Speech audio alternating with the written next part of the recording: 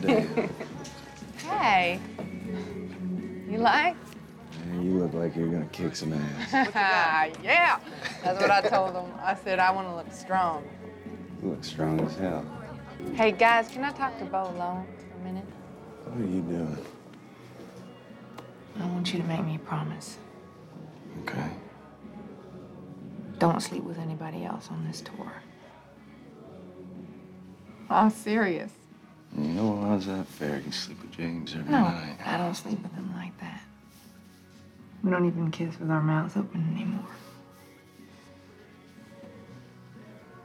All right. You're mine. I'm yours.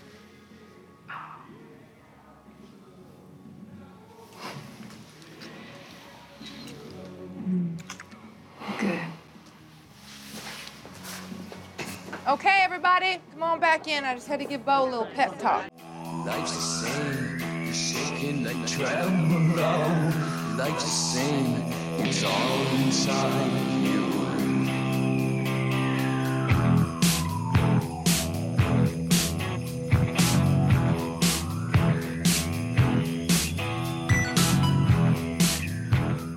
This week on the Pool Scene Podcast, we go polar opposite of heavy metal after the last 3 weeks. Yes, I'm calling Power Rangers heavy metal. It dude. shreds. Yeah, Ron Wasserman, It's man. literally heavy metal. They're metal Zords. Yeah, they are. I'm Kevin. On tour with me is my talented co-host, Jim. Oh, hey now. If any of you pool sceners have been paying attention, it's been an unofficial music season. All music-driven or music-adjacent movies. Non-declared. I'm not sure if we'll continue with the music movies, which is why I mention it now, because I'm not sure if we're going to do any more. Thus far, it's been all music movies. For now, we continue the theme in the world of pop country music with a movie that convinced me it would have won Best Picture had it been released about 70 years earlier. This week's movie has all the twists and turns that would have shocked a 1940s audience, and that movie is Country Strong. This shocked me, and it was a 2010s audience. A weird little romantic drama tucked into 2010, directed by Shauna Festa. Since we probably will never cover another Shauna Festa movie, her filmography is only 5 films, including Country Strong. Also having directed The Greatest, Endless Love, which I imagine was a remake, Not based on the Lionel Richie song. Boundaries, and Run, Sweetheart, Run. Those fucking last 2 movies could have intertwined somewhere into this mess of a movie. Interestingly, Festa wrote the screenplay for Country Strong while working as a nanny for Tobey Maguire, which is actually how and why he appears as a producer, because he read the script and he agreed to do so. He should have been in it. He should have been Childs. That would have made a hell of a movie. He should have been JJ. So he could have got some of that candle vagina. Oh, God. Originally, Country Strong was titled Love Don't Let Me Drown and was supposed to star all real country music stars. And then when it was shipped to theaters, the film prints were titled Keeping Pace.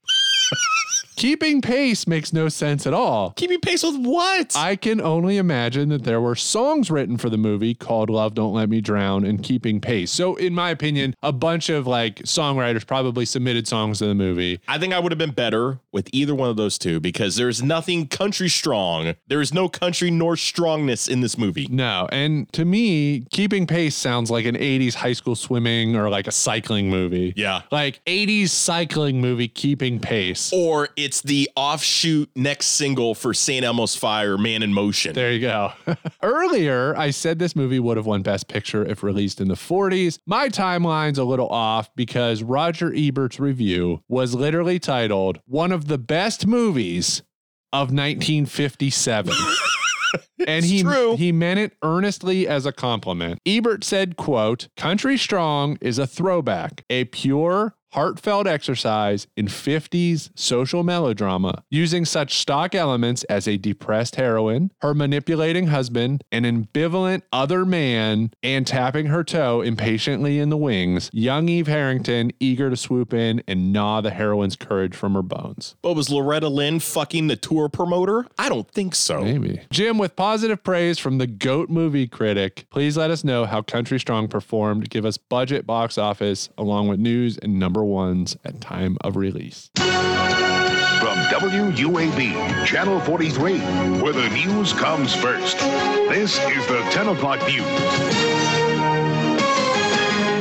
Country Strong came out December the 2nd, 2010 to a whopping $15 million budget, and it made an immense, a Country Strong size $20 million at the box office. So it ended up eating a bit of shit. Yeah. So I'm convinced that Gwyneth Paltrow was unable to fund the majority of her vaginal candle empire. I'm thinking that's most of the budget, probably. It has to be. What else could it be? I get the feeling they shot all of the concert footage at the same arena. Yeah. In different rooms and from different angles. They just moved the hard cam, but I'm pretty sure this whole movie was shot in a car on the road in, one arena. A bit of a bus. Yeah, a bit of a bus in a bar. I'll bring this up more in logic, but I find it amazing that she is a Grammy Award winning country music superstar, plays Packard Music Hall size arenas. I don't understand the disconnect. Well, that's a very good point, because for as popular as they lead us to believe she is, she should be playing basketball arenas. I'm not saying when she's in Dallas she's going to play Cowboy Stadium, but she American Airlines Arena. Yeah, good point. Yeah, not just a little small hunky dunk arena, or honky tonk, if you will. One thing that wasn't honky tonk was the top holiday toy of 2010, Kevin. This was 13 years ago. I don't remember this. Do you remember Paper Jams? Yeah. You do? Yes. Here's a little for you guys out there who are unfamiliar. They're like cardboard guitars. Yeah.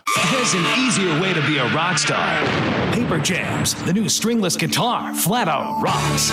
You control the jams with the touch of your hand. Play real chords, real songs, real easy. Everything you need to rock on your own or jam with a band. Even unleash your instant rock star with the Paper Jams amp. Paper Jams, rock for real. Guitars, drum kits, and amps each sold separately. Batteries not included. How is it that I don't remember that? I mean, I think they got to the point where they were hot for a moment and then were instantly Dollar General fodder. Well, they said it retailed between $20 and $25. I did not know that. So I was like, wow. I knew that they were instruments. To me, they were musical instruments, but made out of cardboard. Yeah, bullshit. Yeah, made out of bullshit. And see, I was premature in saying that we weren't going to talk heavy metal, because man, that commercial brought the metal. Fucking shreds, bro. Now, I don't think there was a country Paper Jams equivalent. And if there was, the Z would be an S. Yeah. Just saying, because Z, it's cool. Kevin, we haven't done this in a while. We're doing a country music, no movie. Oh, please. What is going on with one old good boy, Alan Jackson? People started looking at me different, put me up on this pedestal like I was some kind of saint or something, and I was like, man, I'm just a singer, simple song. We have not talked about Alan in a couple years. I love Big Al. Big Al is amazing, and Big Al had a great 2010. He won a Grammy Award for his powerful, Kevin says powerful here, exclamation point. Where were you, parentheses, when the world stopped turning, end parentheses. 2010? 2010. And last night, the recent number one smash, As She Walks Away, garnered a Grammy nomination for Best Country Collaboration with Vocals for the Zac Brown Band and Alan Jackson. Both of these songs, together with Jackson's new single, Ring of Fire, are part of his just released 34 number ones collection. Alan Jackson had 34 number ones. Big Al. More or less than Kelly Canner? Oh, dude, has to be way more. I think Kelly Canner had one, and I think it was Country Strong. So he released the 9/11 song, parentheses, the Pina Colada song. He released that in 2001, in November 2001. Yeah. So did it get re-released as part of the box set? And they're like, we're going to posthumously posthumously give, like, he's not dead, but like, we're going to posthumously give the song a Grammy. Well, wasn't there a Candle in the Wind? And then when Princess Diana was Candle in the Wind, 1997. And then 5,000 Candles in the Wind. That's right. Little Sebastian. Speaking of records, Kevin, the record price for a printed book when a first edition of The Birds of America by John James Audubon. We're the birds of America. Whoa! Auctioned at Sotheby's, London, England for £7,321,250. How much did Sotheby's get? I don't know. For the longest time, I thought they misspelled Sotheby's. I thought it meant to be Sotheby's. South-bys. Hey, Kevin, you know there's that fucking asshole out there called Elon Musk. Well, before he became terminal asshole. Fuck you, asshole. The second launch of the SpaceX Dragon became the first privately held company to successfully launch, orbit, and recover a spacecraft. Remember when he focused on one thing and then he's like, I'm just going to fuck with everything else? Guess what? We're going to remove all your blue check marks. You got to pay $8 a month for it now. I hate it. Guess what? Kevin and I, we're OG Twitterers. We don't need a blue check mark. All right, we know who we are. People follow us. You know the drill. We are who we are, the youth of a nation. Only us can incorporate POD in with a country music podcast. Kevin, another big news event happened thanks to President Obama. The repeal of Don't Ask, Don't Tell, a 17-year-old policy banning homosexuals serving openly in the U.S. military, was signed into law in December of 2010. And another huge, absolutely huge event happened. Christmas. You know who else loves Christmas? George, what up? Good evening, everybody. I'm George Michael, and welcome to The Sports Machine. One huge sports event happened in December of 2010. Cam Newton from Auburn wins the 76 Heisman Memorial Trophy, and Cam Newton still thinks he can be a starting quarterback in the NFL. I think those times have come and gone. I don't know that he can be a starter, but I do know there's like random quarterback names that are like still getting roster spots, like Blaine Gabbert and stuff, and you're like Gardner Minshew. Yeah, but Gardner's all right. But like these guys will get like a roster spot, and you're like, well, how is that guy any? Yeah, you know. But I think Cam, fair or not, there's a circus. You know what I mean? Yeah. Part of it's like you bring Cam in, you're gonna have a little bit of a circus. I will tell you though, watching him at Auburn, absolutely special. Yep. During that Iron Bowl game where somehow he's making that run towards the end zone, and he finds like the 5th and 6th gear, and he just turns the speedometer up to 7. It was absolutely incredible. Yeah, I think injuries, unfortunately. Yeah, I mean, the dude never evaded tackles, so what the hell are you going to do? I don't care how big you are, it's going to add up. One thing that was big and added up, the #1 movie in America, Harry Potter and the Deathly Hallows Part 1, which is kind of like Country Strong. Yeah, a lot. It's a lot like Harry sang, he had an alcohol problem. Who was the fat guy? What was his name? Hagrid. That was his name. They were best friends. I was like in Country Strong or in Tim McGraw was in Harry Potter. Oh. He didn't sing either, which unbelievable. When HBO relaunches the Harry Potter series, I do hope Tim McGraw gets cast. Dude, as Harry Potter? No, not as Harry Potter. Why not? But maybe he can be Can a country music version of Harry Potter exist in this day and age? Please. Come on. Dude, we need country music Harry Potter. Dude, we need to cast a country music Harry Potter. How's everybody doing? I'm Harry Potter. Hermione should be fucking Dolly Parton. There you go. Why not? The #1 song, excellent, beyond amazing. Rihanna, Only Girl, parentheses, in the world. Want you to make me feel like I'm the only girl in the world, like I'm the only one that you'll ever love, like I'm the only one who knows your heart, only girl in the world. I remember that from Grand Theft Auto 5. I love how I would say, remember from Grand Theft Auto 5. The game's been out for 10 years now, and it's gone over 3 different video game consoles. Kevin knew one this week, and it is logical for this. The #1 digital song was Forget You from the Glee cast featuring Gwyneth Paltrow. Wow, really?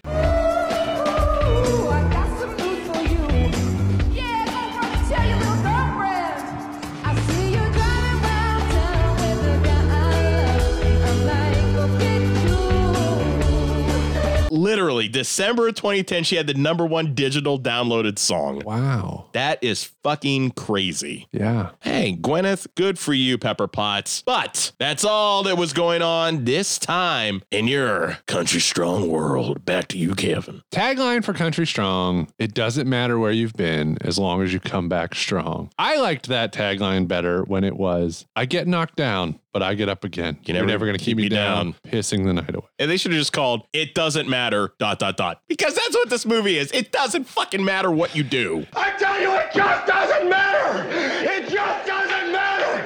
It just doesn't matter. It just doesn't matter. It just doesn't matter. In Rockstar, a few weeks ago, we had a singer falling down steps on stage. In this one, we have a pivotal plot point stemming from a singer falling off of a stage. So let's fall off stage into the plot. Our movie opens with a singer and his band at a honky-tonk with some people dancing and having a good time. The singer on stage is Bo Hutton. By day, Bo has a job at a rehab facility where he is infatuated with a country singer going through treatment for alcoholism. When we first met In rehab.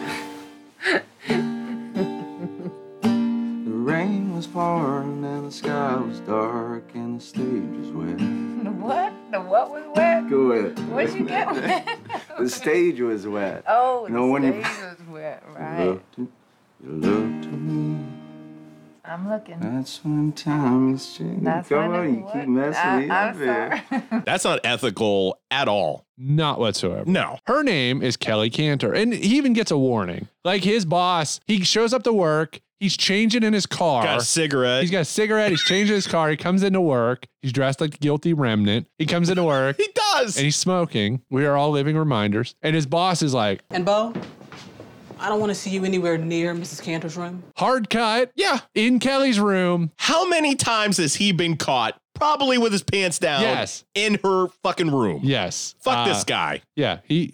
So hard cut. I'm upset. Pants undone, open shirt. So Kelly and Bo are in Kelly's room and they're working on songs together. I love you, Kelly. When Kelly's husband, James, shows up and he pulls her out of rehab a month early so she can get back on the road touring. They're letting me out early.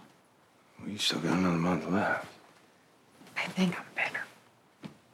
Better than what? I was gonna tell you, I was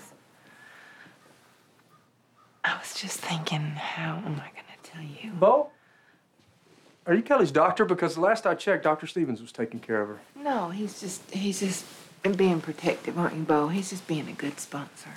Why don't you let me be the protective one, all right, Hoss? He thinks she needs to restore her image. Kelly is like a megastar. I can't think of like a fair comparison, but like lots of Grammys, #1 songs, like we're told that. Yeah. Kelly. LeAnn Rimes without an alcohol problem. I think LeAnn Rimes did struggle with some substance abuse. She's LeAnn Rimes. So then. she's LeAnn Rimes. I fell into that one. Kelly wants Bo to tour with her, but James, who is also Kelly's manager, says a beauty queen turned singer named Childs Stanton will be touring with Kelly. Childs.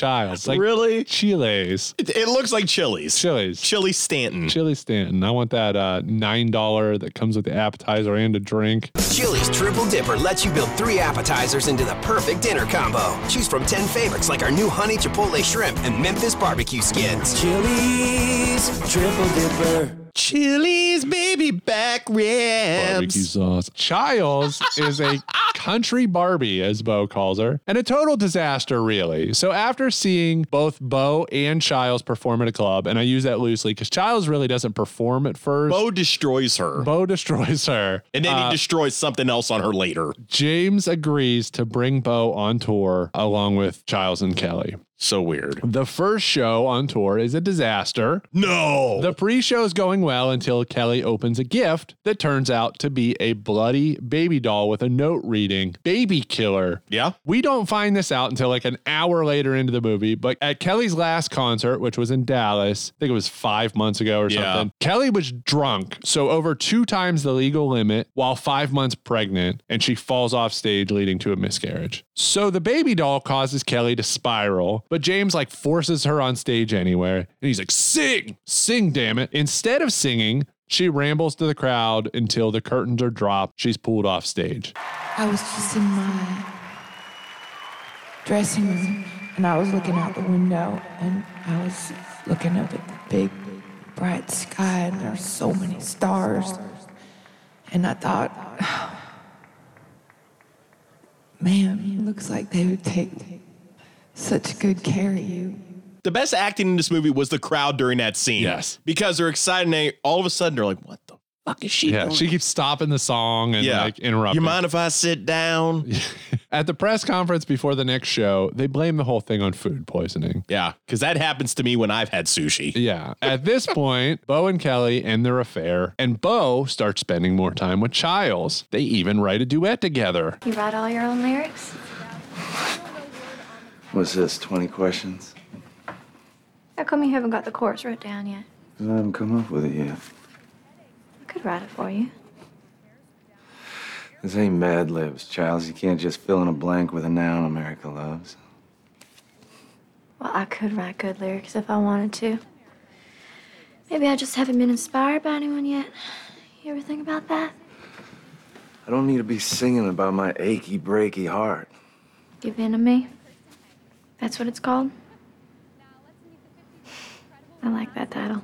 Good, then don't mess it up. Kelly just wants her husband to love her again. Bo admits his affair with Kelly to James, which, like, duh, but James punches him. Well, then let's just stop her right now before it gets any worse. Just No. turn the bus around and put her back in rehab. Might get better. She can get stronger. You and I both know she's not getting any better. You're just talking like her sponsor.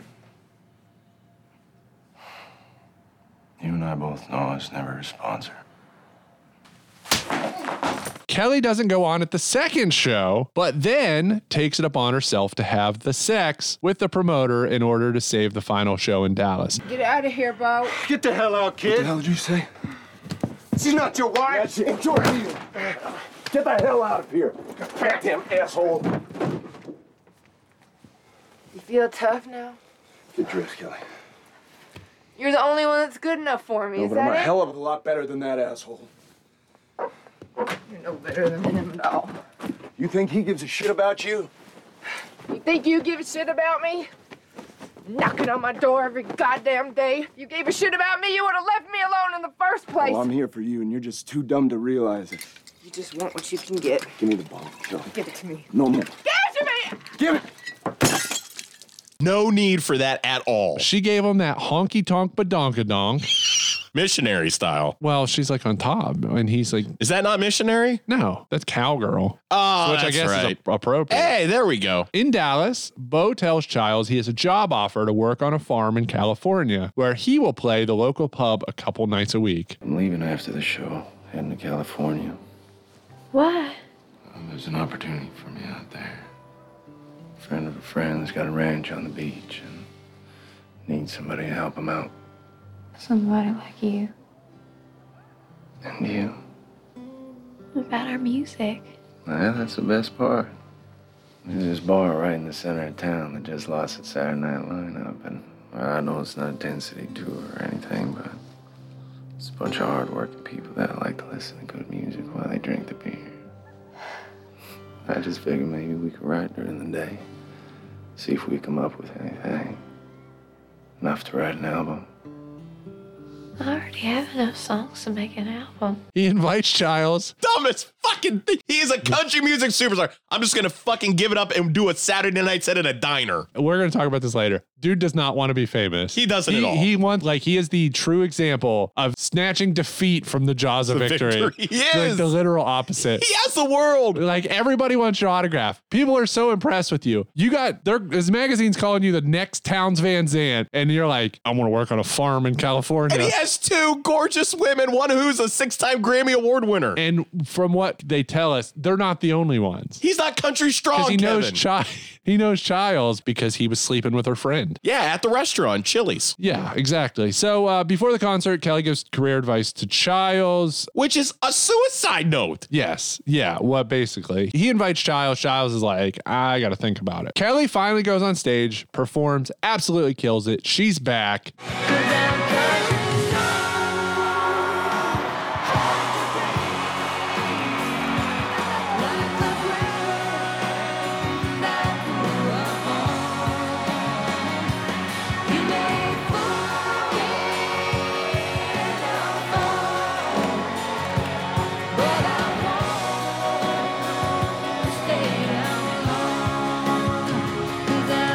country strong. But after the show, she commits suicide via prescription drug overdose. God. She leaves a letter for Bo telling him to just be like Color Me Bad and do it all for love. After the funeral, Bo's playing at the pub in California. Child shows up wearing the earrings that Bo bought her. I like to bring a friend on stage. A wonderful songwriter I met in Nashville. She just so happens to be here tonight. We welcome to stage Miss Child Stanton. They sing a duet as the movie ends. Let's move on to characters. God damn it. God damn it! Gwyneth Paltrow is Kelly Canner. This character was based on the struggles of Britney Spears. Paltrow couldn't relate to the character, so she reached out to Robert Downey Jr. to help her understand. Hey, RDG, RDJ, it's the Goop Lady. It's the Goop Lady. Just calling you up because you're a real drunk, druggy degenerate. Got any tips? That's my Gwyneth Paltrow impression. Nice. She almost sounded like fucking Travolta doing Vinnie Barbarino. Hey, Mr. Carter. So, yeah, she called Robert Downey Jr. and was like, hey, I don't know how to be on drugs. Can you help me? Tim McGraw is James Canner. Tim McGraw, obviously most known for his collaboration with Nelly on Sweatsuit. The best. Cause it's all in my head. I think about it over and over again. I can't keep picturing you with him.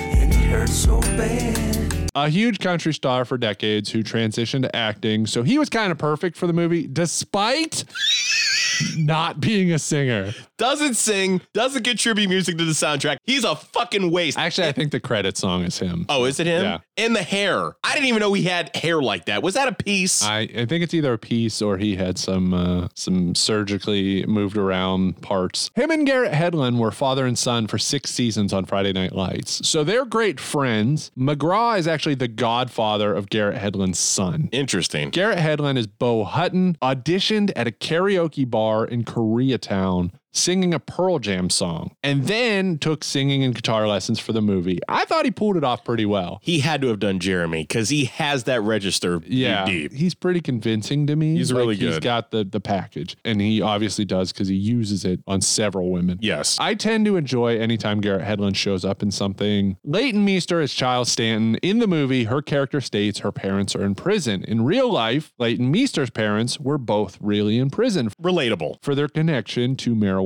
smuggling from Jamaica. Jesus. And Leighton's pregnant mom was released from prison long enough for her to be born in a hospital before her mom returned to prison.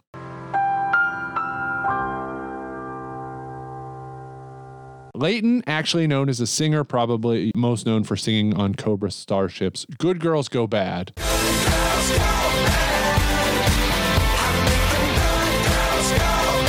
Good girls go. And she looks like Minka Kelly from Friday Night Lights. They do. They acknowledge that they look very much alike. So, Jim, any actor, actress gives a passable performance. Like, truly, there are only 9 credited actors or something here, and none of them, like none of the other ones, they're just like the band members. There's the stylist. There's Winnie. Yeah. So I wish it was Winnie from the Wonder Years. So I guess main actor or not, who do you think is the Okay, for me, it's Chili's, aka Childs. I think she's kind of endearing, but my dude Wesley Morris from the Boston Globe hit it right off the bat, saying she was the best part of the film, and he quotes by saying, she's just doing Reese Witherspoon's June Carter Cash and Walk the Line with dabs of Miley Cyrus and Kelly Pickler. Spot on. Fair. Like, she's really cute, wholesome. You kind of feel bad for her when Bo shits on her in the beginning. Like, not literally, figuratively. It might have been in a fucking, like on a cutting room floor, you might have shit on her. She somehow flips the switch and you add a lot of liquor into her, and then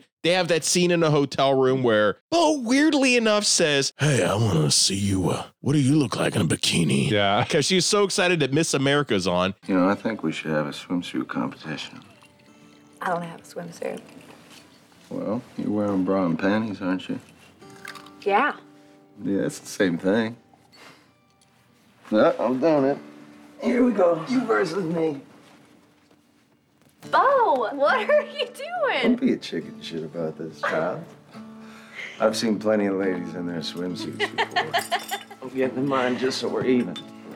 somehow convinces her to just get down to her, hey, if you just get down to your bra and underwear, it's like a swimsuit. You're making him sound like Sam Elliott. Could you imagine if this was fucking Sam Elliott? Yeah, I can. It'd be pretty Sam sweet. Elliott now. Oh, God, even better. That's Sleeping even weirder. with Childs. He's banging Childs, and he's sleeping with Kelly. And meanwhile, James is like, I'm Bo Hutton. I'm 84 years old. Hey, dude. Not the Nickelodeon show. No. Yeah, Fuck Childs. Danny from Hey Dude. I never trusted him. Mine's Garrett Hedlund as Bo Hutton. I think he's the most convincing and believable. Drives a pickup truck, Kevin. Drives a pickup truck. He does. He lives, breathes, country, eats and sleeps country. Kevin, he's country strong. He's country strong, like his loins. Let's move on to best scenes and find out which scenes made a splash. I will go first, and I will say the first time we meet Kelly Canner in rehab, and she helps Bo rewrite the song he's playing for. Yeah. I like that song. What'd you say when you start? I remember that day. I remember that day when what? When we first met. I remember that day when our eyes first met. You ran into the building to get out of the rain because you were soaking wet. Which is like so funny because like I would say it's believable, but like Bo's like singing the first couple lines and she just instantly rewrites the lyrics. And she's like, what was that line again? And then she plays it and then sings it back to him and it's like 10 times better. It comes so easy to her, but then it's interrupted by her husband pulling her out of rehab a month early to get her back on the road touring. Here's the thing. So this is her, I believe they say in the movie, her second stint in rehab. I think they said second stint. How long is this stint in rehab that he pulls her out a month early? Because I thought rehab normally, if it's court ordered, it's at least 30 days. Yeah, I don't know. I mean, we'll get into this later, but I do think that you may be able to put charges on James for like manslaughter or something. Like, are you allowed to just pull her a month early? Yeah. Like, there's no way. A doctor's note is not going to, this is not 12th period science class. Well, this scene also has, I know something you really liked, which is the bird. Listen, folks, that fucking bird. So she finds abandoned bird, little baby bird. Yeah. And she puts it in a box. She calls it Loretta Lynn. Yeah. And he takes it off of her for a while to help it heal. They keep it throughout the entire movie. God damn it. Everything going on. He pulls this bird out of his ass. Yeah, literally. Richard Gere as James. I mean, obviously they're going for some heavy-handed symbolism here with the nursing it back to help. But like, it's a little too. That's too much. The strokes are too strong. Hey, Kel, I got somebody out here who wants to see you, okay? She's been asking for you all day. Loretta Lynn. I'm busy, today, and I thought you could take her back to the hotel with you. Take care of her.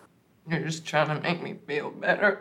Well, I gotta run over to Stanley's this afternoon, and I can't take her with me. They won't allow it, so it would help. So my first one is Bo just cannot stand Childs to save his life. He thinks that she's a joke. She's just a pretty face. She has no talent. So at the honky tonk, he sings his set. The crowd there goes fucking wild. And then she's up on stage. She's stumbling. She can't remember the words or the beat. And she is just failing miserably. It's like you're fucking up on Rock Band. You're trying on Expert and you're done for. And then out of nowhere, Bo somehow feels compassion for her, starts singing Friend in Low Places. He says like, oh God. Sorry. So sorry. Blame it all on my roots. Showed up in boots. Room black tie affair. Last one to show I was the last one out to there. Well, I saw the surprise and the fear in his eyes as I took his glass of champagne.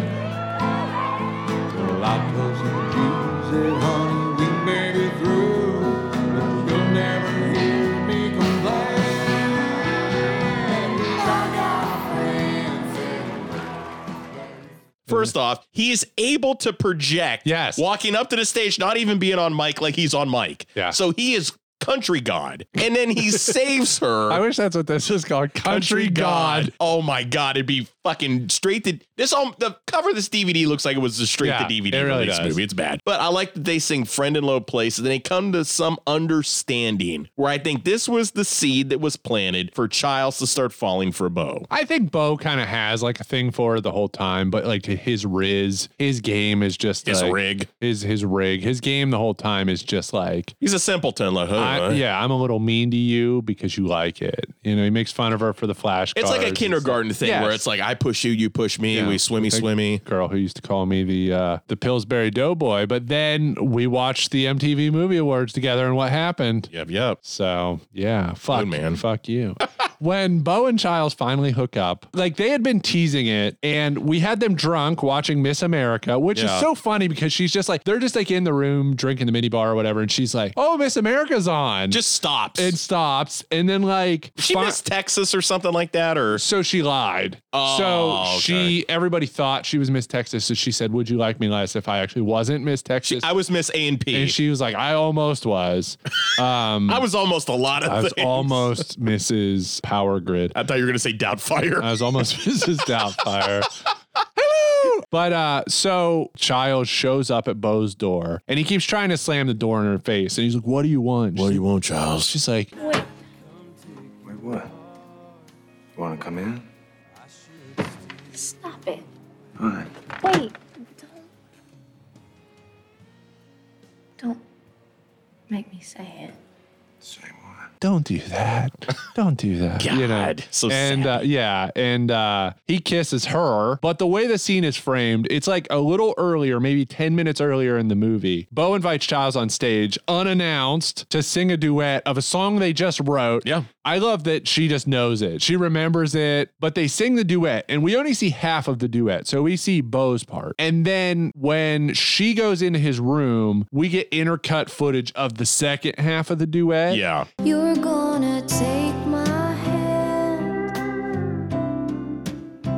whisper the sweetest words, and if you're ever sad, I'll make you laugh. I'll chase the hurt. My heart is set on you. And then like we get the love scene and we see the rest interweaved. I thought it was well done how they decided to shoot that. I just find the whole between Bo and James and her and Kelly, it's a weird four-way. Yeah. Love, sex, not a triangle. I guess it would be a square. It's four ways. It's a square. Love's a burning thing. That's it makes right. a fiery ring. There was a ring of fire after all. My next one is Childs. What you get when you eat Chili's. Oh, that's right. A ring of fire, an O ring of fire. That's why I kind of transitioned into, I said transition because I'm country strong, goddammit. Childs and Kelly having a heart-to-heart in a car while Kelly is laying in Childs' lap, completely obliterated drunk. That seems pretty sad. Be nice to Bo.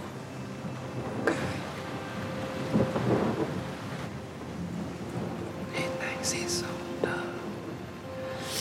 But I ain't never had a man be so gentle with me.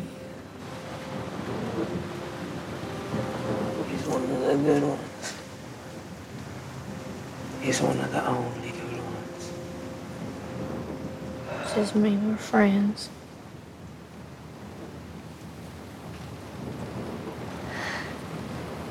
No, sweetheart. It don't anything. I feel bad because it's like Kelly being drunk. She's kind of acknowledging that it's kind of past her time. And, you know, her and Childs are bonding and Childs is like someone like protecting her in a weird way. Like, I can't remember if she's like stroking her hair or something like that. But at one point, Childs says, "I think we're friends now." And then she kind of like somewhat sobers up and goes, "Oh, no, honey. We're not friends. We're not friends at all." It's I'm like, oh, God damn you, Gwyneth Paltrow. It's weird. I mean, Yeah, like, it's like she's helping her. She's also a little bit psychic because it's like she knows that Bo's with Childs, but how? I don't know. I don't know. It's strange. They're all banging each other. So I didn't write this down in logic, but I just thought of it. In the one scene, is James jacking it? Where you been? So, Bo, Why you have a towel on? We were out and I got so dirty I needed to take a shower. Well, that sounds like fun. When Kelly's in Beau's room and I'm trying to remember this. They hung out for the day and she went back to Beau's room. Okay. And she comes into her hotel room and she's wearing like a robe. And James is like, did you take a shower? And she's like, oh, we got dirty, so I need to take a shower. Oh, yeah. James is sitting at the hotel room table with his laptop open in his boxers. And then like as soon as Kelly but didn't he comes also in the have room, a dress top on? Like he was just. I don't know if it's a dress top, but he has a top on. Yeah. But Kelly comes in the room and he closes his laptop and gets in bed. I'm pretty sure he's jacking it. I think he was jacking it to probably a fucking Child's music video or something. You're probably right. It's so fucking creepy. So my next one, the Make-A-Wish scene. Big-hearted, wee, high-scoring warrior, won't you give me a chance? Hey, Travis, can I have this dance? What'd you think? Is it over? Travis, I'm sorry. Is it up? No, no, it's not, is it? No, we got a whole other part, don't we?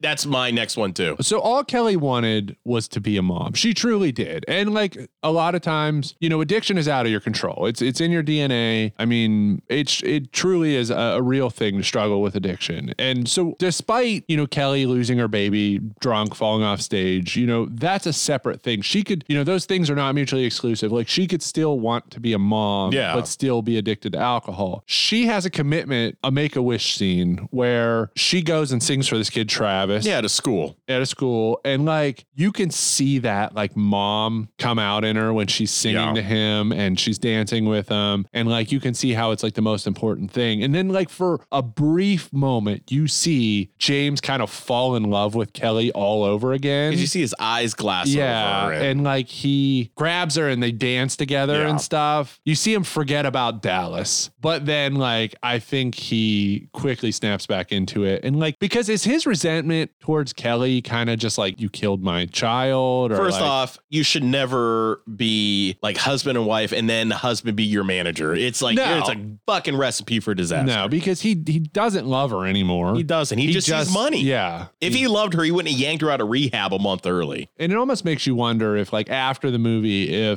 we'll get into it later, if Kelly would have lived, if he almost would have just like dumped Kelly altogether, divorced her, quit as her manager and found another, if it wasn't Child's, another Child's, Yeah, that's that part of that scene that I love is she sings that little song that she made up and the little kid is, can you sing more? And she kind of, he's like, is that it? Made it on the fly and she's looking at the guys in her band and they kind of riff. Yeah. It's a real sweet scene. So my last one is once again, it's a Childs and Kelly moment, but it's Kelly giving Childs before her final performance in Dallas. Oh, I have some form of this too. Yeah. Where she basically gives Childs like not knowing that this was basically foreshadowing her suicide. Yes. So in a way, this was a suicide note to Childs, basically passing the baton to her saying, you're the next big thing. I'm leaving. Take over. That's what it came across as. And it's so sad. There was something so genuine about the scene. And Childs literally is writing notes. Yeah. She's like, do you want to write this down? And she's like, yeah. She tells her like everything she needs to know, like the insider tips. Yeah. Don't ever wear satin on stage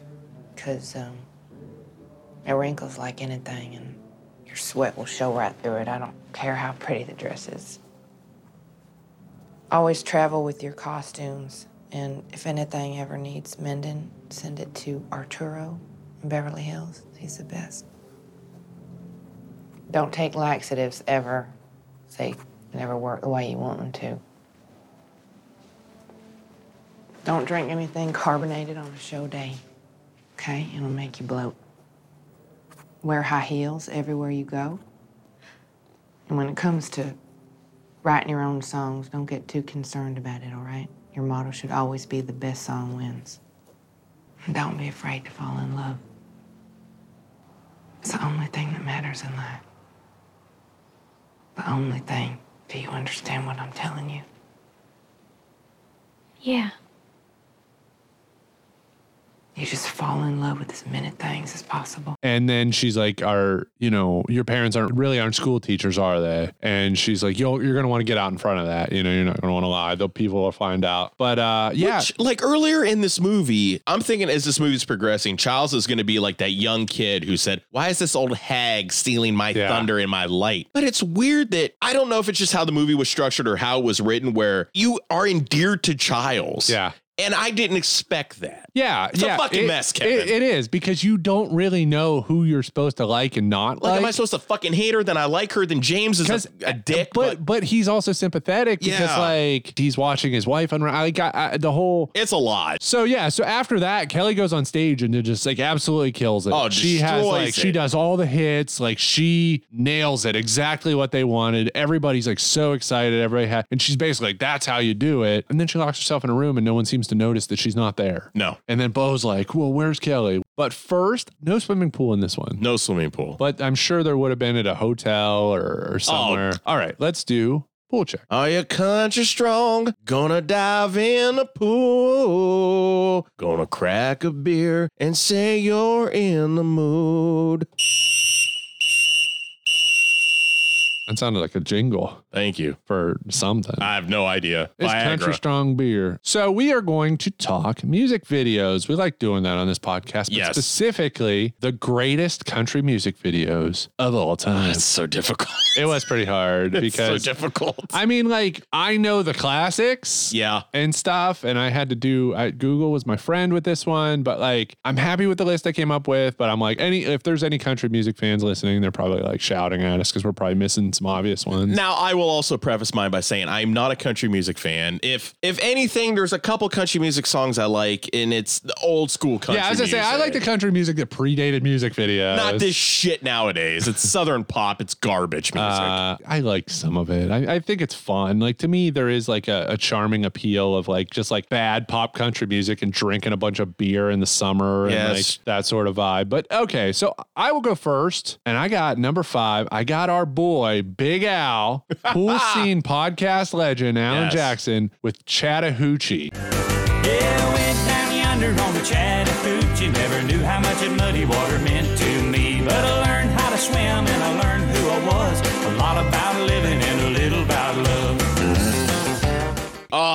So in this video, Big Al water skiing in ripped cowboy jeans and a cowboy hat. A whole song and video about a dude who just fucking loves muddy water. Loves it. He just is like the stereotype. Yeah, it's the whole stereotype. It's just Alan Jackson water skiing. There's some other stuff going on, but it's just like probably a Yankee Lake truck night. Probably. It's super, super fun, super ridiculous. Chattahoochee is a banger, certified hood banger.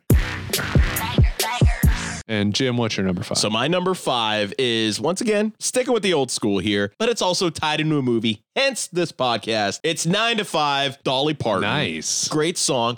Working 9 to 5, what a way to make a living. Barely getting by, it's all taking and no giving. They just use your mind and they never give you credit. It's enough to drive you crazy and you let it. It shows a lot of the movie because I got to give a big shout out to our friend of the show, the man who smokes a dart like a champion, one Dabney Coleman. It's just scenes from the movie. Dolly Parton, to this day, just a fucking sweetheart. She pays for people at her own amusement park to go to college. I mean, what can you say more about Dolly Parton? There's not a sound like her ever. It's never been duplicated, always imitated. 9 to 5. Yeah, it's a bummer to work 9 to 5. I'd rather work 5 to 9. I'd rather work never. Working never. What a way to make a living. I need money. Number 4, it's my boy Big Al again. It's yes. Don't Rock the Jukebox. Don't rock the jukebox. Wanna hear some Jones? 'Cause my heart ain't ready for the Rolling Stones. I don't feel like rocking since my baby's gone. So don't rock the jukebox. Play me a country song. Video literally starts with our boy, pool scene legend, laying on a couch. Showing. It's almost like he's at the therapist. Yeah. He's laying on a couch and he's telling the story of where the song came from. And they thought they were so clever. So basically, he's telling the story. They're playing at a honky tonk that had a jukebox with a wobbly leg. He's standing next to the jukebox and one of his band members, a guitar player, somebody says, "Hey, don't rock the jukebox." But instead of him actually saying the words, "Don't don't rock the jukebox. It's the first line of the song. So he's like, yeah, he just told me, don't rock the jukebox. And then it's like the rest of the video is just him playing and singing next to a jukebox. And we get a George Jones cameo from the Possum. Did you ever find George Jones weird looking? He is weird looking. I love him. He looks like a robot out of Westworld. Yep. He does. He looks like the shooter. Accurate. I wish he was Yul Brenner. Number 4 for me, you can't think of a good country line dance song than Trace Adkins. Honky tonk. Oh, you did it. Badonka donk. It's so hard not to stare at that honky tonk, badonka donk.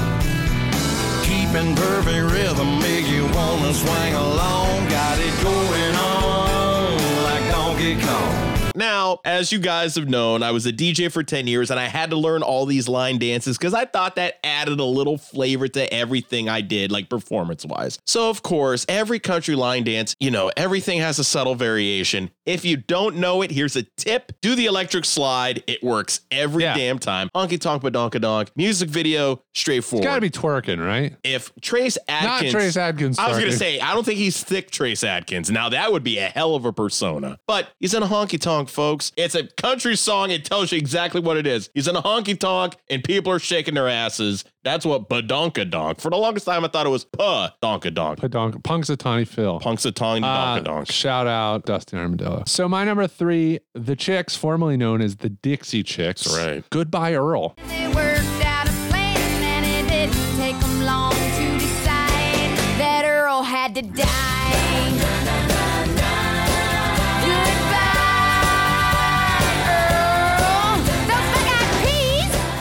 Ooh. Such an upbeat and fun song about murder. We get a bunch of B-level name value actors telling a story about a small town woman who marries an abuser and then poisons him with the help of her best friend. They dump his body at the lake, but as they say in the song, he's a missing person that nobody missed at all. Underrated part of this video, I never noticed it before, is that during the singing and dancing scenes, we get to see the Chicks dancing with a zombie Earl, which just makes the whole idea weird.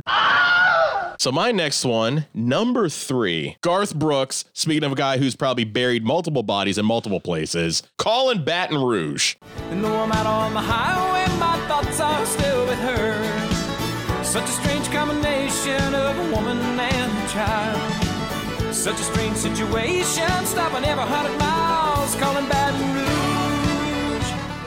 It's a fucking great song. And it's one of the rare country songs that I'm like, not bad. Garth Brooks, weird fucking guy. Chris Gaines? Yes, his alternate fucking ego. Goth, emo, Chris Gaines. That picture of him in that album cover is Chris Gaines. So it was supposed to be a movie, but the movie never happened. What could that a movie have been? And we had to cover it. Yeah, but it was supposed to be a movie, and then like the album was going along with a companion to the movie, and then it just never happened. Sort of like how Jennifer Love Hewitt had a song called Let's Go Bang, which was supposed to have a music video with William Hung, taught you how to do the dance called the bang. Great. But instead, it just never happened. So instead, she just had a single called Let's Go Bang.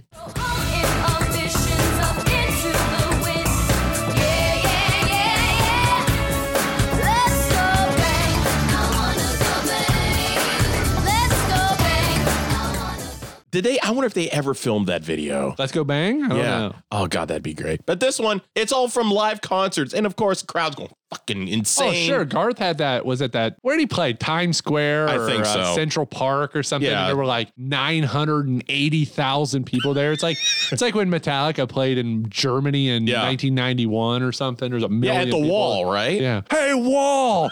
There he is, brother. There it is, Yuppie. brother. The Berlin Wall. My number 2. You guys got to watch that scene. Fucking Hulk Hogan wears bifocals. He sees this big ass guy on the top of a hotel 10 miles away and points him out. He's got to be like a half a mile away on top of a building. And somehow Hulk Hogan with the hawk vision. I should fucking put he's in the middle of Alvarez talking clip. and he's like, hey, Wall.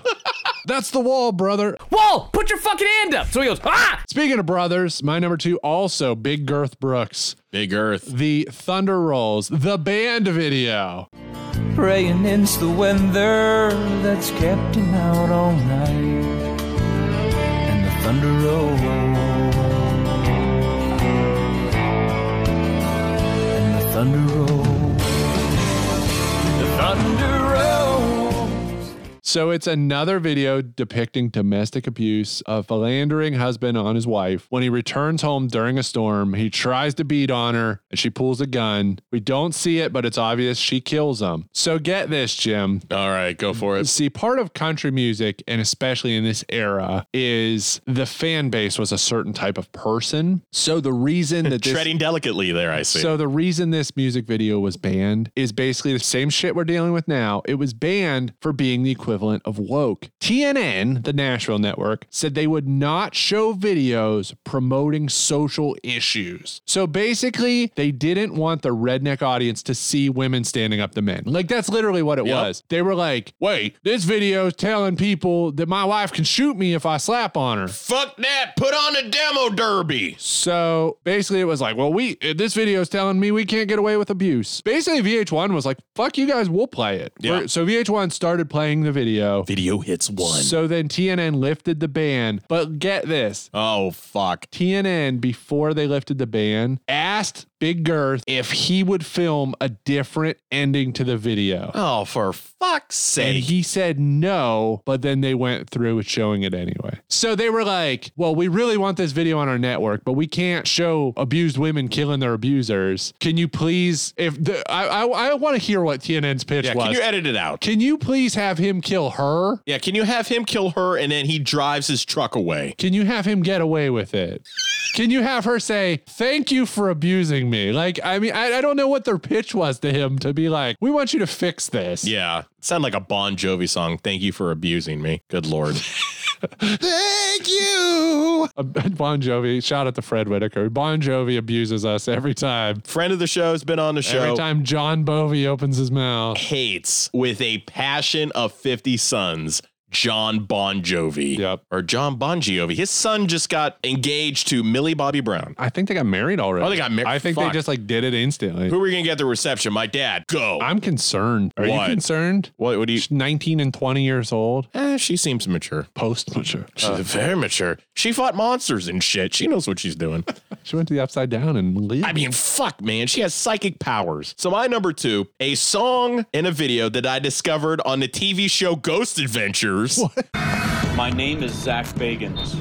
I never believed in ghosts until I came face to face with one. With Zach Bagans, everybody's ultimate douchebag ghost hunter. Yeah. Bobby Mackey, Johanna.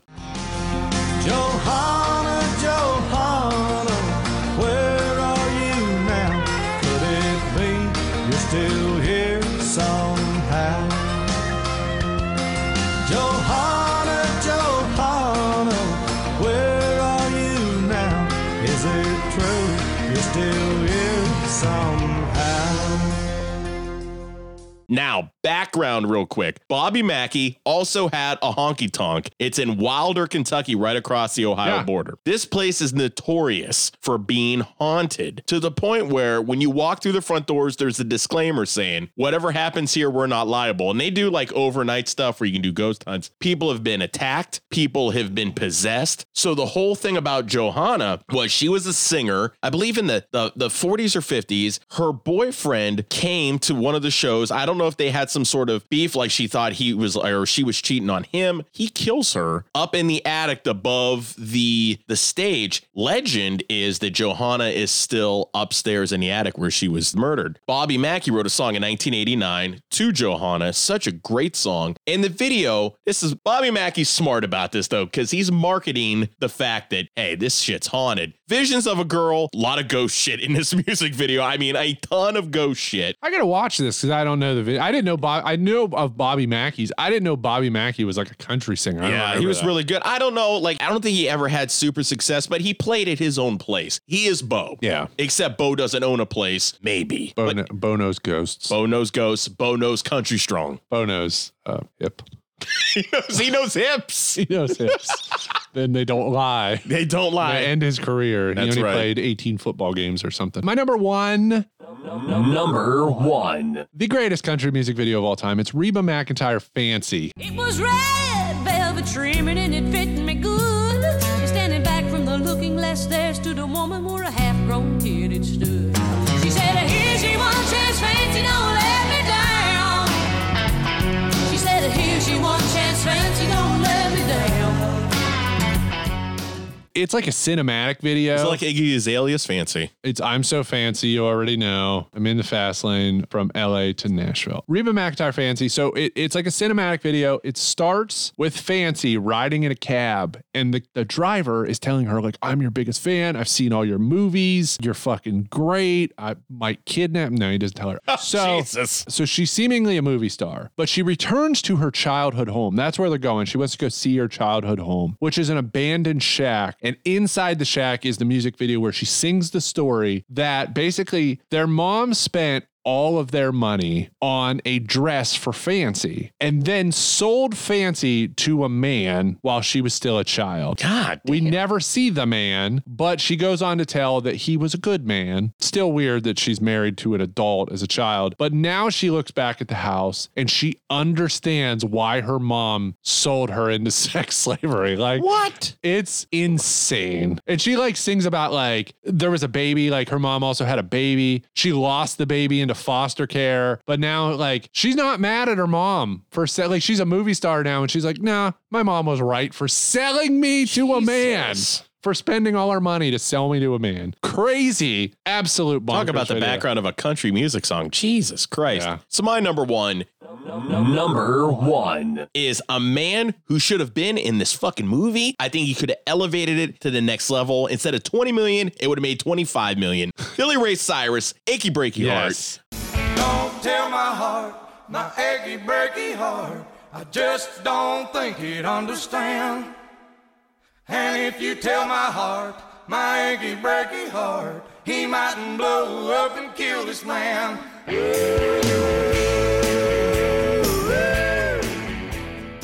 I mean, when you think of country music, how can you not think of Achy Breaky Heart? I can hear people screaming, saying, you fucking just grouped Billy Ray Cyrus into our thing. Fuck off. I have Best this mullet in ever. my honorable mentions. It's literally like Beatlemania. It is. Mixed with line dancing. My grandmother went out and bought this cassette at Kmart. Yeah, it was like old school country people, the people we were talking about that like predate music videos. Oh, yeah. They fucking hated this. Oh, it was not. He was like the birth of country pop music. He was like the Vanilla Ice of country. Suge Knight did not hold him out of a window. I don't think he did. Maybe Waylon Jennings. Awesome as a time capsule. And like the success of this song helped give us Miley Cyrus and to a lesser extent her siblings, her sister Noah, who doesn't have eyebrows, and her brother who's her brother, Cy Cyrus. Al City or something. Her brother was like one of those Metro Station. Her brother was like one of those like Imagination Dragons. He was in the Imagination Dragons. Another honorable mention for me, Shania Twain, Any Man of Mine. She's got like a lot of like in that video, you know, she's like super cutesy and she knows it. Yeah. And it's just her on like a ranch driving a truck and shit. But that song's a banger. I remember having the 1996 Grammy Hits CD. Oh. And Any Man of Mine was on there, and that shit bangs. I remember we should did That Don't Impress Me Much. Oh, and that's my bit. That's a hit, man. Yeah, that's my bit. And then I like predated, there's no official music video, but I like Conway Twitty, Hello Darlin'. Okay. Because like watch any performance of it from like a variety show or whatever. He has that like combination. It's like a slick back hairdo, but at the same time, it's like an afro. Yeah. And you know exactly what I'm talking about. Yeah. It's a smear fro. It's so strange. And then he's got the big, heavy, like chopped sideburns, but at the end of them, there's just a little bit of gray. Not an attractive man. No. But I bet he Hello Darling'd his way into like top-notch trim. Are we saying like Hello Darling, like hog, like he has a big hog? He probably did. Hello Darling. He just whips it out. Hello, darling.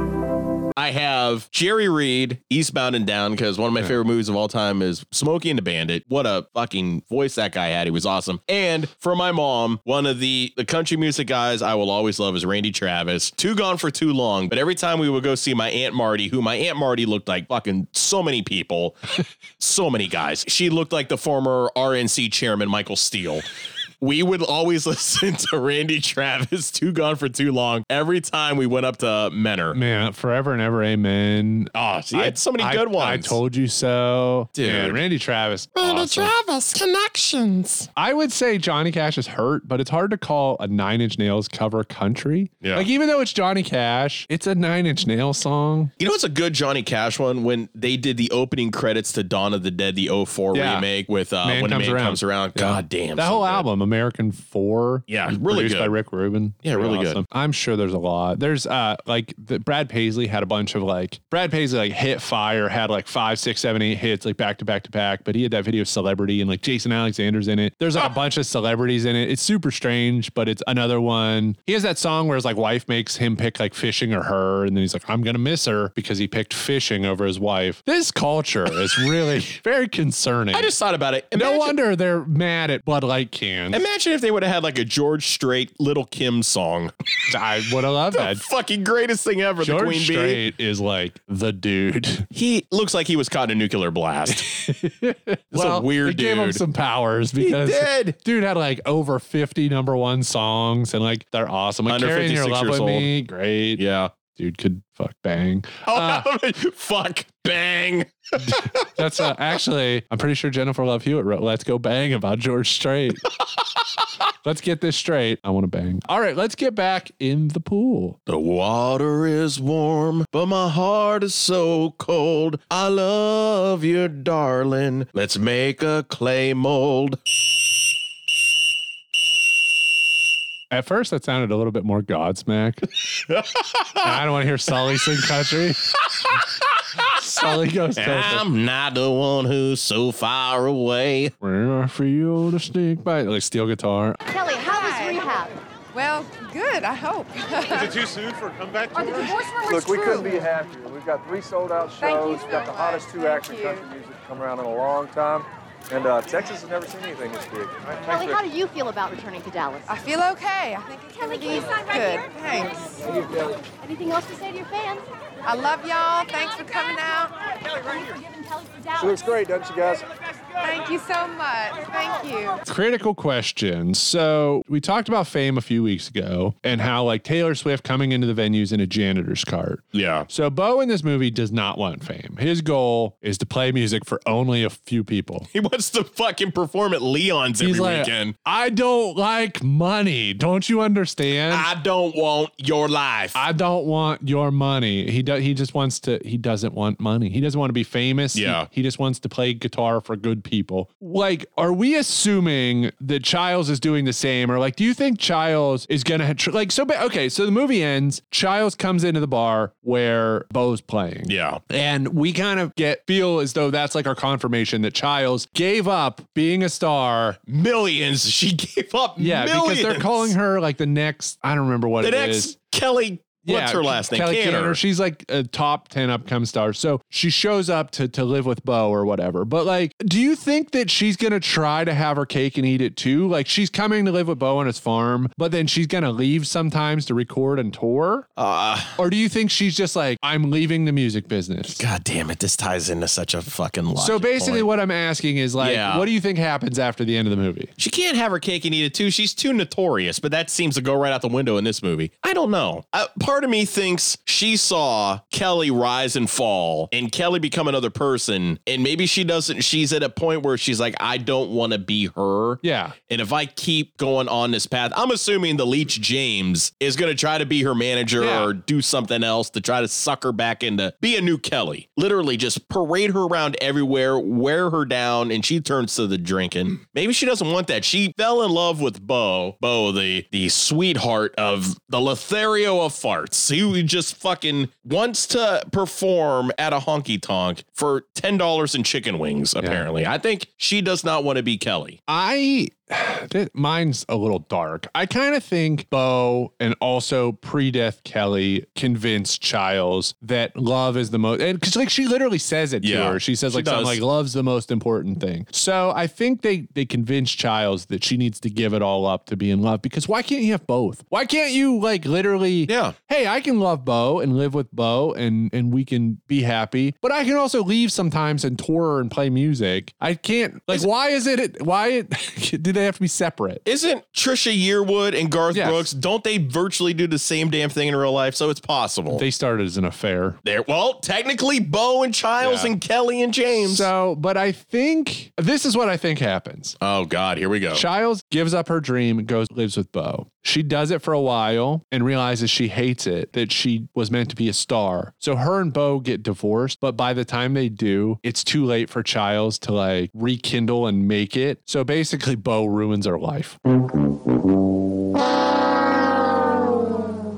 Ooh. Because there's still a chance for me to do music. And she calls James and he's like, well, fuck you. You're 26 now. Yeah, you're too damn old. You're too damn old. I got a critical question for you, Kevin. Nice. And this Let's hear shit's it. dark too. All right. So Bo works at the rehab, hence that's where he met Kelly. Okay. Do you think that when she first got in there, when she started, sobering up, does Bo seem like the type, the woman that works there says, Bo, stay out of her room. Does he seem like the type that would literally go into a room and go, hey, I wrote a new song. Do you want to hear it? Like, hey, you think you could tell somebody about this? Or he's soliciting his music to her. How does it happen? And then all of a sudden, Kelly gets out of rehab and the first person that she mentions who should go on tour with her is him. I want Bo to open for me.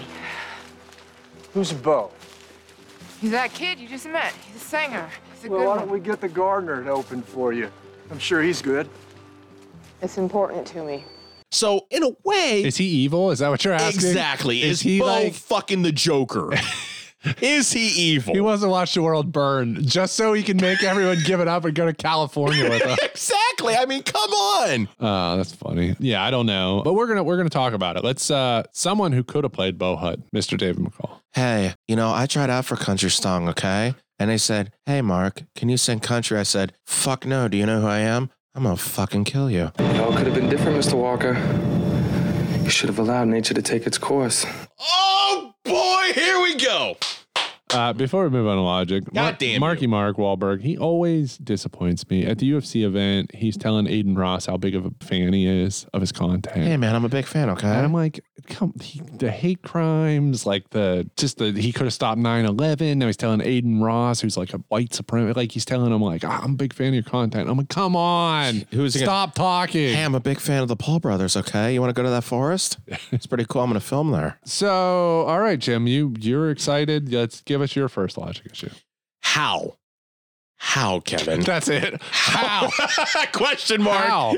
How, Sway? How does no one follow Kelly the fuck around? And why does she not have bodyguards that monitor every single thing? Why is it fucking Bo's responsibility to watch Kelly not have a bottle of alcohol? Second of all, why is there any alcohol anywhere near her that she can get access to? She just got out of rehab. Yeah. She's a 6-time Grammy Award-winning country star. She's on the fast track back, Kevin. Why is she just allowed to go to the fucking Golden Bear Bar down in West Middlesex? Nobody recognizes her. Here's a bottle of vodka. I'm fucking drunk. So what?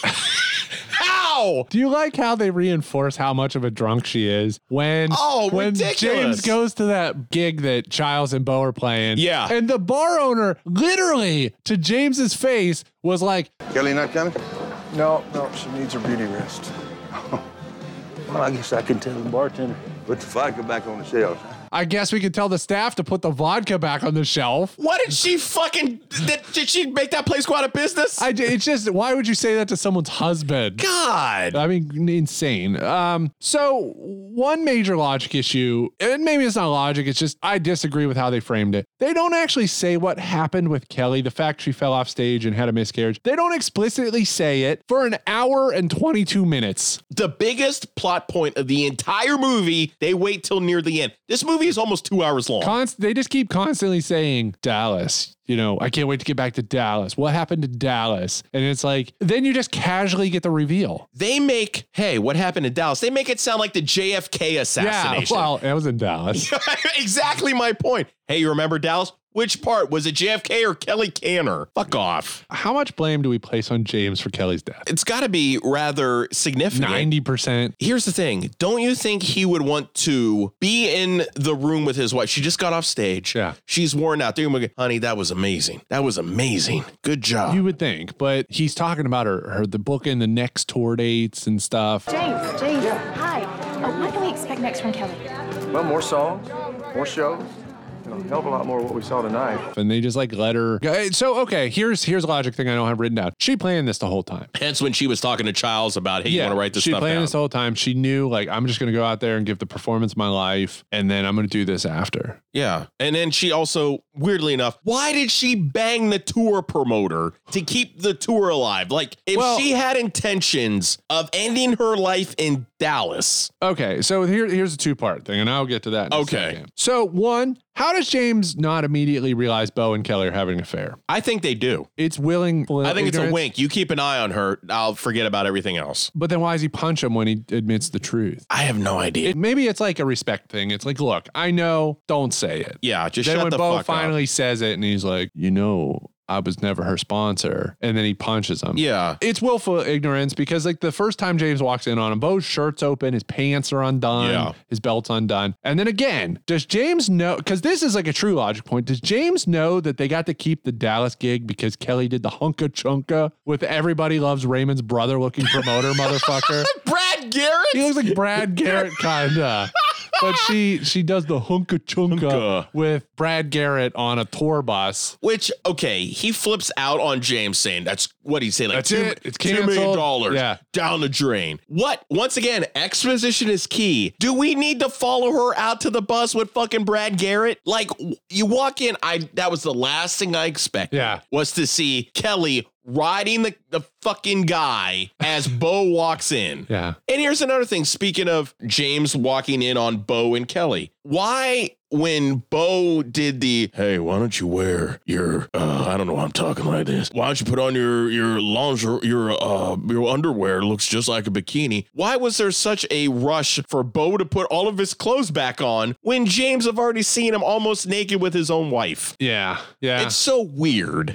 Everything's super weird. Everything's so strange. The whole Bo and Childs like dynamic is weird because I think in the James and Childs dynamic, so there's like the scene earlier in the movie where it's at the first show and Bo's in Kelly's locker room telling her he's proud of her and she's proud of him. And she's like, now get my husband in here. I want him to see how good I look. And then it's like, he's too busy flirting with Childs. But like, does he really want to get with Childs or is he just like... That first concert at the very beginning, Bo comes into Kelly's dressing room. Kelly dismisses everybody. She walks over and he starts kissing him. Yeah. Don't you think all like the people like working on her hair kind of are putting two and two together? Yeah, she's too? like, everybody get out. Bo's got stage fright. Yeah, Bo. And she pushes him in the corner. Yeah. Like, I don't know. It's just a weird dynamic because Kelly, like, what's her affair with Bo? She all she wants is her husband to love her. The first time I heard you sing,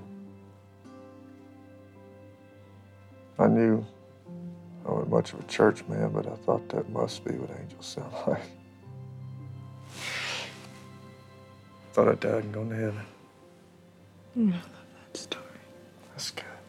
Because it's true. And it makes it even weirder that he worked at the rehab. So there's a massive ethical issue here. Everything about it. God. It lends precedence to your theory that he's evil. He's a piece of shit. He's evil. I love that at the first gig that Bo plays with Childs, so the one where it's like their audition for James. Yeah. There's a huge line in front of the building, but Bo just pulls up and parks directly in front of the venue. So like plenty of street parking because like there's a huge line and he just pulls up and parks and gets out and walks in. How does nobody really recognize him? He signs maybe one or two autographs. He's literally been up on stage. And it also goes back to the point that I mentioned earlier. Somebody who's a 6-time Grammy Award winner and a guy that's now on tour with her. Why are they at the Packard fucking Music Hall when it comes to like strength of arena? Why aren't they not at a basketball I wonder arena? if it's because maybe we see protesters and stuff. So I wonder if maybe they're like testing the waters before they go full scale and playing some smaller rooms. I don't know.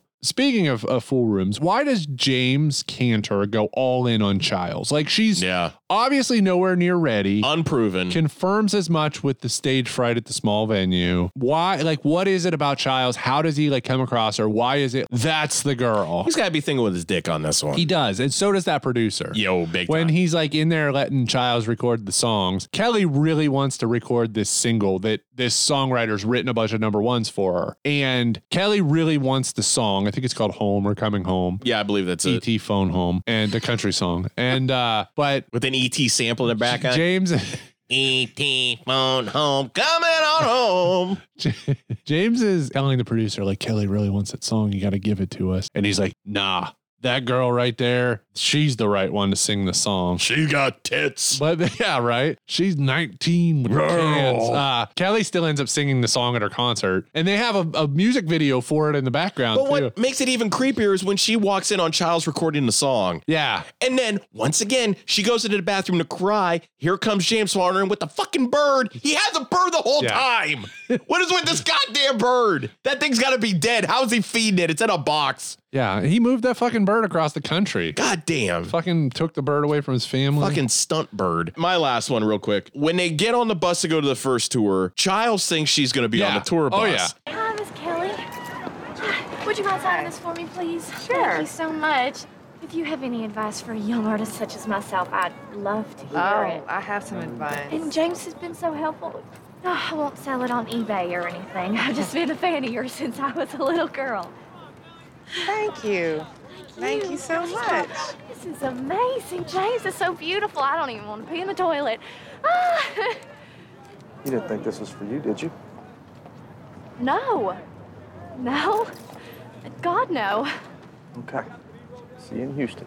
So she has Kelly's CD to sign for her. Yeah. Which fucking Kelly's not a professional here. She signs on the jewel case. Yeah. You sign on the insert. Okay. That shit's going to rub off. Second, it's a Sharpie. Bad idea. The big thing though, she writes, stay away from my husband. Childs not once ever looks at that. You think for a 5-second scene, she could have looked at it and just mouthed fucking bitch. You know, something like that. She didn't even read it. Fuck. That's a good point. I did not have that. And this kind of like it transitions into mine. We never see the details of why Bo gets to bring his band, but Childs doesn't. Childs has that very boy band looking guitar player. Oh, yeah. Up front. He just really eats that scenery on his one claim to fame. But did they like play rock, paper, scissors? Because she sings with Bo's band. But wouldn't that suck for Bo's band to have to learn all Childs' songs? I'd be pissed. Like, because I feel like everything in this movie just happens like boom, boom, boom. Like the whole movie happens in like the course of a week. Plus, not until the very end does she get her own microphone set up. As an audio nerd, 2 people on a dynamic microphone, which is what we're using, you talk straight to it. 2 people talking to the side, it's going to sound like shit. Yep. Yeah, they must have got out the omnidirectional. Yeah. So it's strange because like James is pulling Kelly out of rehab. Have they announced the tour already at that point? Probably not, right? Yeah. Because then he says, okay, Bo, you can come on tour. And Childs, you're coming on tour. But like, when do they announce how much advance? Because they act like it's the next day that they show up to get on the tour bus. Well, I feel like he announced something in order to pull her out a month early. So I have a feeling he went ahead and announced it. He got in buddy with the promoter she ended up hunka-chunking. Yeah. And said, I got to pull her now because we got to. The credits, hunka-chunka promoter. Brad Garrett in quotation marks. Kelly makes Bo promise not to sleep with anyone on tour. Oh, gee, thanks. And that he's hers. But then in front of him, again, she's just looking for her husband to be like, somebody get my husband. I want to show him how hot I am. And I'm like, you're fucking with Bo so bad here, which maybe he's evil. So like. Evil Bo. I love this angle if it was. But then James is pissed because Bo's worried about her. But then James is too busy flirting with Childs when Bo's like, James, Kelly wants to see you. And he's like, fuck you, Bo. Evil Bo, piece of shit. In Bristol, when the audience doesn't realize they're getting the Kelly Cantor spoken word tour, I love the look on the face of the backup singers. Like when James pulls Kelly off stage because the backup singer's like, oh boy. I love how he's just yelling, sing, play, play, sing. They would hear him more than her. Right. And then at the press conference, the next show, they say it was food poisoning. That's like, I shouldn't have ate that sushi. Brother. It's like the, you remember the Martin Lawrence heat exhaustion thing? Oh, yeah. He's caught with a prostitute and they were like, it was heat exhaustion. I mean, that's like what the sushi excuse was. Okay. Yeah. The greatest thing you want to say after you finish. Yeah. Oh, I shouldn't have ate that sushi. Yeah, you just got your Pringles can wet and you shouldn't eating that sushi. He spray painted NWO on her. Well, yeah. It was NWO white. NWO white. World order. No, I'm glad it wasn't red. Yeah, oh no, I hope not. Go to a doctor. You're not country strong. That sushi really was. You ate piranha or something. You ate piranha sushi. And then you He painted NWO on her stomach in red. I also love how it's like night vision camera in the bedroom. What the fuck? Oh, boy. Oh, God. When they get to the Austin show, Bo and Kelly plan on having some fun. Like, they already planned to spend the day together. Their idea of fun is boarding a train like hobos. That was what I was going to mention. They go fucking train jumping. They jump on a train. Nobody notices a 6-time Grammy Award winner running onto a train. Where is this train going? They didn't have Uber. How did they get back? They just walked through a fucking field. None of this makes sense. Fuck this movie.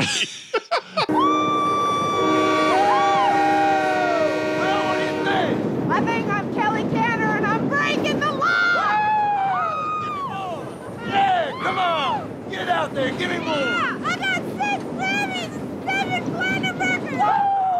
Childs has seemingly already recorded an album's worth of material. So when she walks away with Bo, there's not some record label that's like, I think we're going to release this. You know what I mean? Because like at that point, she's probably given away the rights to the songs. Possibly. She's doing a Trent Reznor and putting it on a jump drive and leaving it in the diner bathroom. Yeah. So like it's weird because it seems like someone would want to release this album. So you would hope. That goes into my theory that like had to sign a contract. They're not going to allow Childs to just fuck off to California. No. They're going to like make her, they're going to be like, look, we invested an album's worth of material on you. You're in magazines. You're just on tour with, not only on tour with Kelly Canner, but imagine the rocket up her ass. Yeah. To be like, Childs was like one of the last people to see Kelly. She was on tour with Kelly. Imagine how much they could stretch the publicity of that into a career. They're not going to let her walk away. It's No. going to be like Scientology. All right, you can't leave us. Although that's a pretty good excuse for walking away. You know what I mean? Like everybody be like, I understand why she walked away. So why is Kelly sleeping with Hunka Chunka Brad Garrett? Is it like, it's so unnecessary. It's payment? He's saying this is going to sound awful, but he's saying he lost $2 million. Yeah. So sleeping with Kelly Canner is worth $2 million.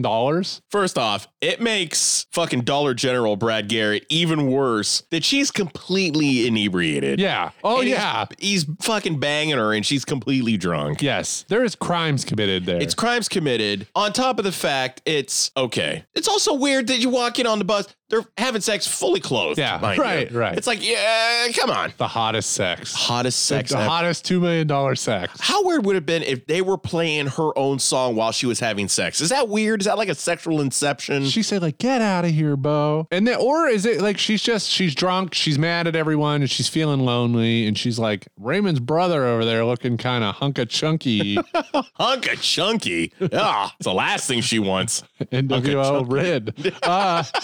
NWO yellow. You don't want to be NWO brown. Yellow sputum. Yeah. Does Bo go to the same bar in Austin 3 times? Yes. He's there when Kelly finds him. She's like, I knew you'd be in the biggest shithole in town. Then he goes back to find Kelly there dancing to Smile on the bar, and he retrieves her. Then after the concert's over, when she doesn't perform, after the Hunka Chunka, he goes back to that bar. Explain to me, how is there not news coverage of who they are or Bo, and nobody bothers them at this bar? Apparently not. There's no media. I mean, Bo, I could see. Okay. But Kelly, no fucking way. Absolutely not. Because not only is she a giant country star, she is the country star with the fucking probably 6 months of TMZ coverage for killing her child. How does she not have like a handler, like a big ass bodyguard? There you go. There you go. And then finally, something that bothers me so badly, it plays into the evil Bo theory. EBT. It plays into the EBT food stamp theory. Bo, he's like, I'm authentic country. I fucking hate money. I only want to play for 5 people. You know, I'm a good old boy. Like I'm just playing in dives. I fucking hate this stuff. He's stereotype. He hates pop country music, but then he fucking loves Kelly. And at Kelly's concert, he's woo-hooing on all kinds of shit. Why is he okay with her doing? Why isn't there a scene where Bo's like, Kelly, you gotta stop playing that pop country shit and play some authentic country? Doesn't he fucking belittle Childs for doing the pop country Yes. shit? But it's okay if Kelly does it. Yeah, he calls it like bubble gum something. Yeah, that's it. And he's like saying something about, but then like, again, he's sucking up and pretending to like Kelly's music to get close to her so he can fucking benefit no, that's why he's evil. He's evil. There's no benefit. My EBT is correct. I don't want the money. I just want her to like delve into madness. Yes, he's a piece of shit. I want to burn everything to the ground. Hey, while you were at your lowest, I solicited my music to you. I think you now have the greatest thing ever. Okay, let's go on EBT theory. All right, here. let's break down EBT. All right. So let's say he hates pop country music, but he gets close to Kelly Canner. Let's say he didn't even work at that rehab facility. Let's say he got a job at the rehab facility because he knew Kelly was there. That makes him even more devious. He gets a job at the rehab facility, finds his way into Kelly's room. Oh my God. You know, starts like putting the moves on her, seduces her, you know. This is the sequel to Fear. Gets to the point where she's like, come on tour with me. Okay, so he gets his claws in there. Kelly forever. He tells James. So there he's ruined Kelly because he delves her into madness. He's ruined James because he tells James, like, you know, I wasn't her sponsor. I was just sleeping with her or whatever. So he ruins James. And then he convinces Childs to give up her very promising multi-million-dollar career to move to him on a farm in California. He did it. Evil EBT Bo, he confirmed. wins. EBT, he wins. Yep, EBT wins.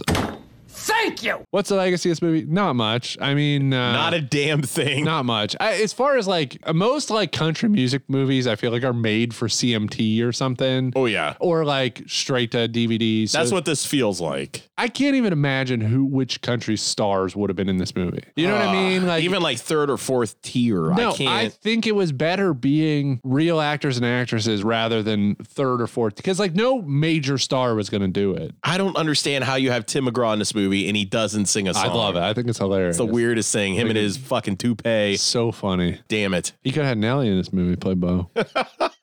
Over and over again. All right, stick around for some plugs. Hey, I'm TJ. I'm one of your lifeguards, and this is the Pool Scene Podcast. Pool Sceners, once again, thank you for listening to this episode of the show. And don't forget, as always, like, comment, subscribe, rate, and follow Apple, Spotify, and Podbean. You leave us a 5-star review and we read it on the air, we'll send you out a bit of a prize. Also, don't forget, check us out on Facebook, Instagram, and Twitch. If you guys are unsure how to get there, we have a one-stop shop now, and it's called Linktree, linktr.ee/Pool Scene Podcast. If you guys would like to contribute to the show in any way, help for future content, maybe even put it towards a cup of coffee for us, there is a link at the top of the Linktree that will send you to basically a tip jar. We love you guys, and thank you once again. And now, back to Kevin. Hey, evil final lap guy, how many lives have you ruined? Yeah! The final lap!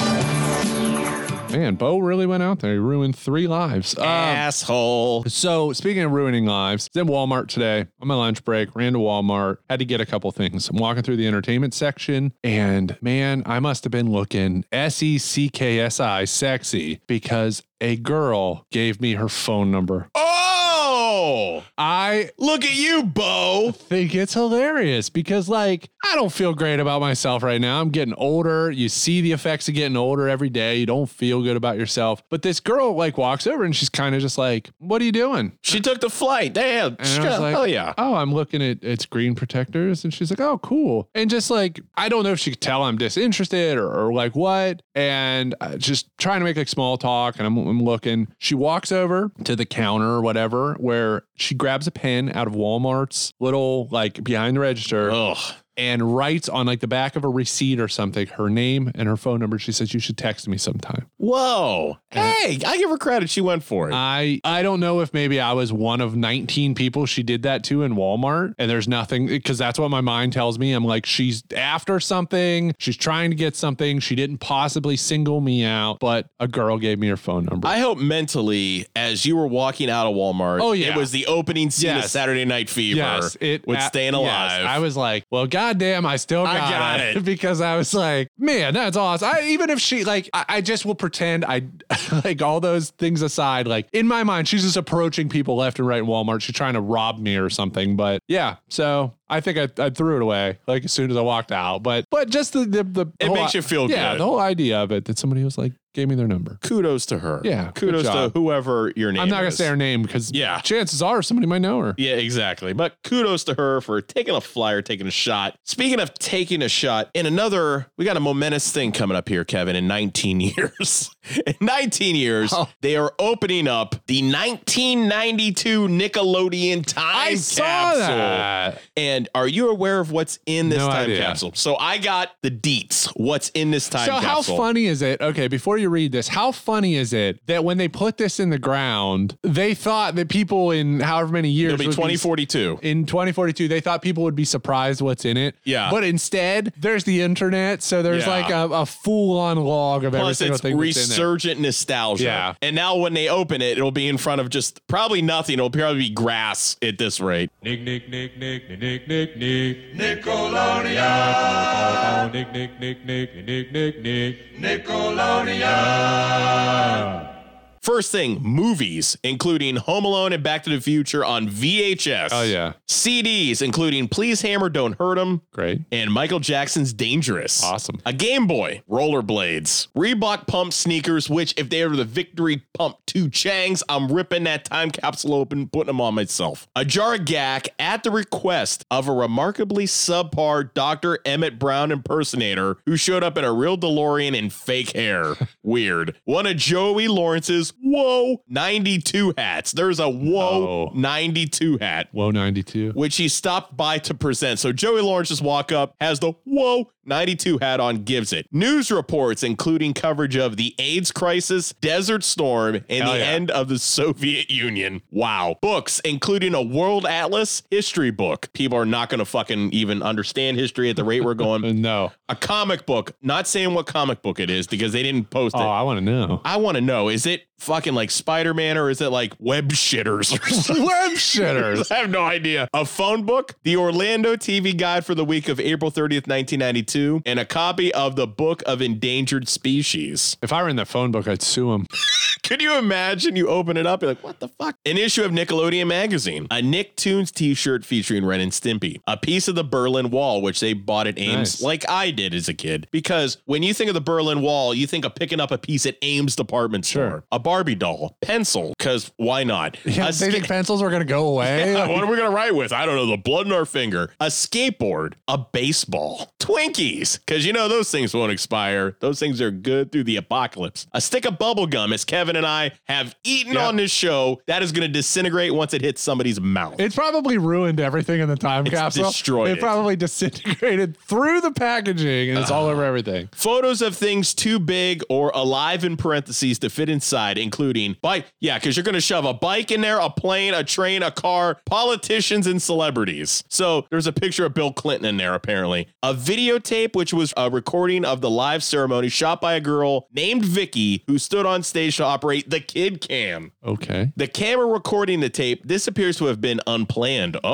Mike O'Malley and Joey Lawrence both look baffled about how to remove the tape from the camera, so the whole setup was tossed in at the last minute. So that's all the 21 things that were in the Nickelodeon time capsule to be opened on April the 30th, 2042. That's interesting. There you go. So finally, before we exit today, I finished Snowfall. So the FX crime drama created by John Singletary before his death. So at times over the past 6 seasons of this show, I thought they like really got away from the plot. I'm like, this is insane. And for the first 75% of the finale, I was like, oh no, another botched finale, another botched. And I started to get like Game of Thrones vibes. And I'm like, oh God, the last 5 minutes of the show, like fair, albeit devastatingly heartbreaking ending to the show. And I will say overall, very enjoyable. I wish John Singletary hadn't died, but I do wonder what he would have done with the show had he lived. A neat nod at the end of the show is they're walking the last 5-10 minutes of the show. They're walking and they're filming a movie. It's Boys in the Hood. So they're filming Boys in the Hood, and Franklin, the main character, yells at him. He goes, "You ain't gonna win no Oscar." But I liked that. So Snowfall was a good watch. It's on Hulu. You know what just dawned on me? Do you mean John Singleton? Singleton. Am I saying? You yes. said John Singletary. I'm sorry. John Singleton. I was like, Mike Singletary had a brother? You know what I think happened is my phone autocorrects. It's all good. Yeah, John Singleton, not Mike Singletary from the Bears. Very confusing. How great would that have been if it was Mike Singletary? Mike Singletary, who directed Boys in the Hood. And the Super Bowl Shuffle. All Ricky ever had to do was weave. Ricky would have fucking survived. John Singleton. So good show. If anybody just is ever in a gap where they're like, I need something to watch, I like crime stuff, give it a watch. Pretty good. Off top of your head, what would you say is your favorite TV finale of all time? Leftovers. Yeah, Leftovers is fantastic. I always like Cheers. Yeah. Cheers was great. I don't know that it's possible to truly execute a finale. I always like the fourth wall, like where they would walk off set. Where they zoom out from the crowd view and you see the set. Yeah, I mean, it's very difficult because like almost no one's ever had, like, remember the backlash on Seinfeld? Oh, it was. But imagine the backlash if they would have ended it, like did something away from what they've done. Yeah. Seinfeld just made another episode. That's what they always did. If Seinfeld would have tried to make like some cinematic or weird, it wouldn't have been Seinfeld. It wouldn't have been Seinfeld. So like that one was hard. Game of Thrones was a disaster, but only because they tried to put like a season's worth of material in the last 2 episodes. I loved Lost. Lost is a finale. great one, but like Lost for me, it's not the finale that failed. It's like through the writer's strike. It didn't help. And then like you have the writers after the fact admitting, oh yeah, like we were just writing ourselves in bigger holes and with no intention of ever solving them. The end of Star Trek: The Next Generation, where they're sitting at the poker table, and then they just ended Picard with them all sitting at the poker table. 2 great finales. They botched a couple finales because like Scrubs, they switched networks. They brought it back after the finale. Stuff like that. Saying Elsewhere, it was in a fucking snow globe. I actually like that. At least that's like, I know that's maddening, but at least that's like, we're going to take a giant fucking polarizing swing. But looking at it now, older, it was smart because it was in that mind of an autistic boy who created this world, which is amazing now. But when you're younger, you're like, what the fuck? It's so difficult. And I'm approaching another one. I have 5 episodes of Succession left. Well, I will say Angela and I have started watching Murder, She Wrote, and we're at the end of the first season, and there's 11 more. There you go. Hell yeah. Yeah, so Succession finale is approaching. There's no way that they're going to be able to make everyone happy. No, you just got to deal with it. There's too much open-endedness. Like, okay, this happens to end the show, but what happens to the next 25 to 30 years of their life? I really need to watch Succession. You should. I'm going to give it a whirl. You would like it. It's definitely got like a West Wing or those shows like that. That's right up my alley. Like a Sorkin feel. Yeah, it's like a Sorkin feel, definitely. I think you dig it. All right, well, we're gonna be back next week with something way darker than Evil Bo. Yeah, this is more than EBT. And it's gonna be a departure for us. We'll see how it goes. Until next week, keeping pace.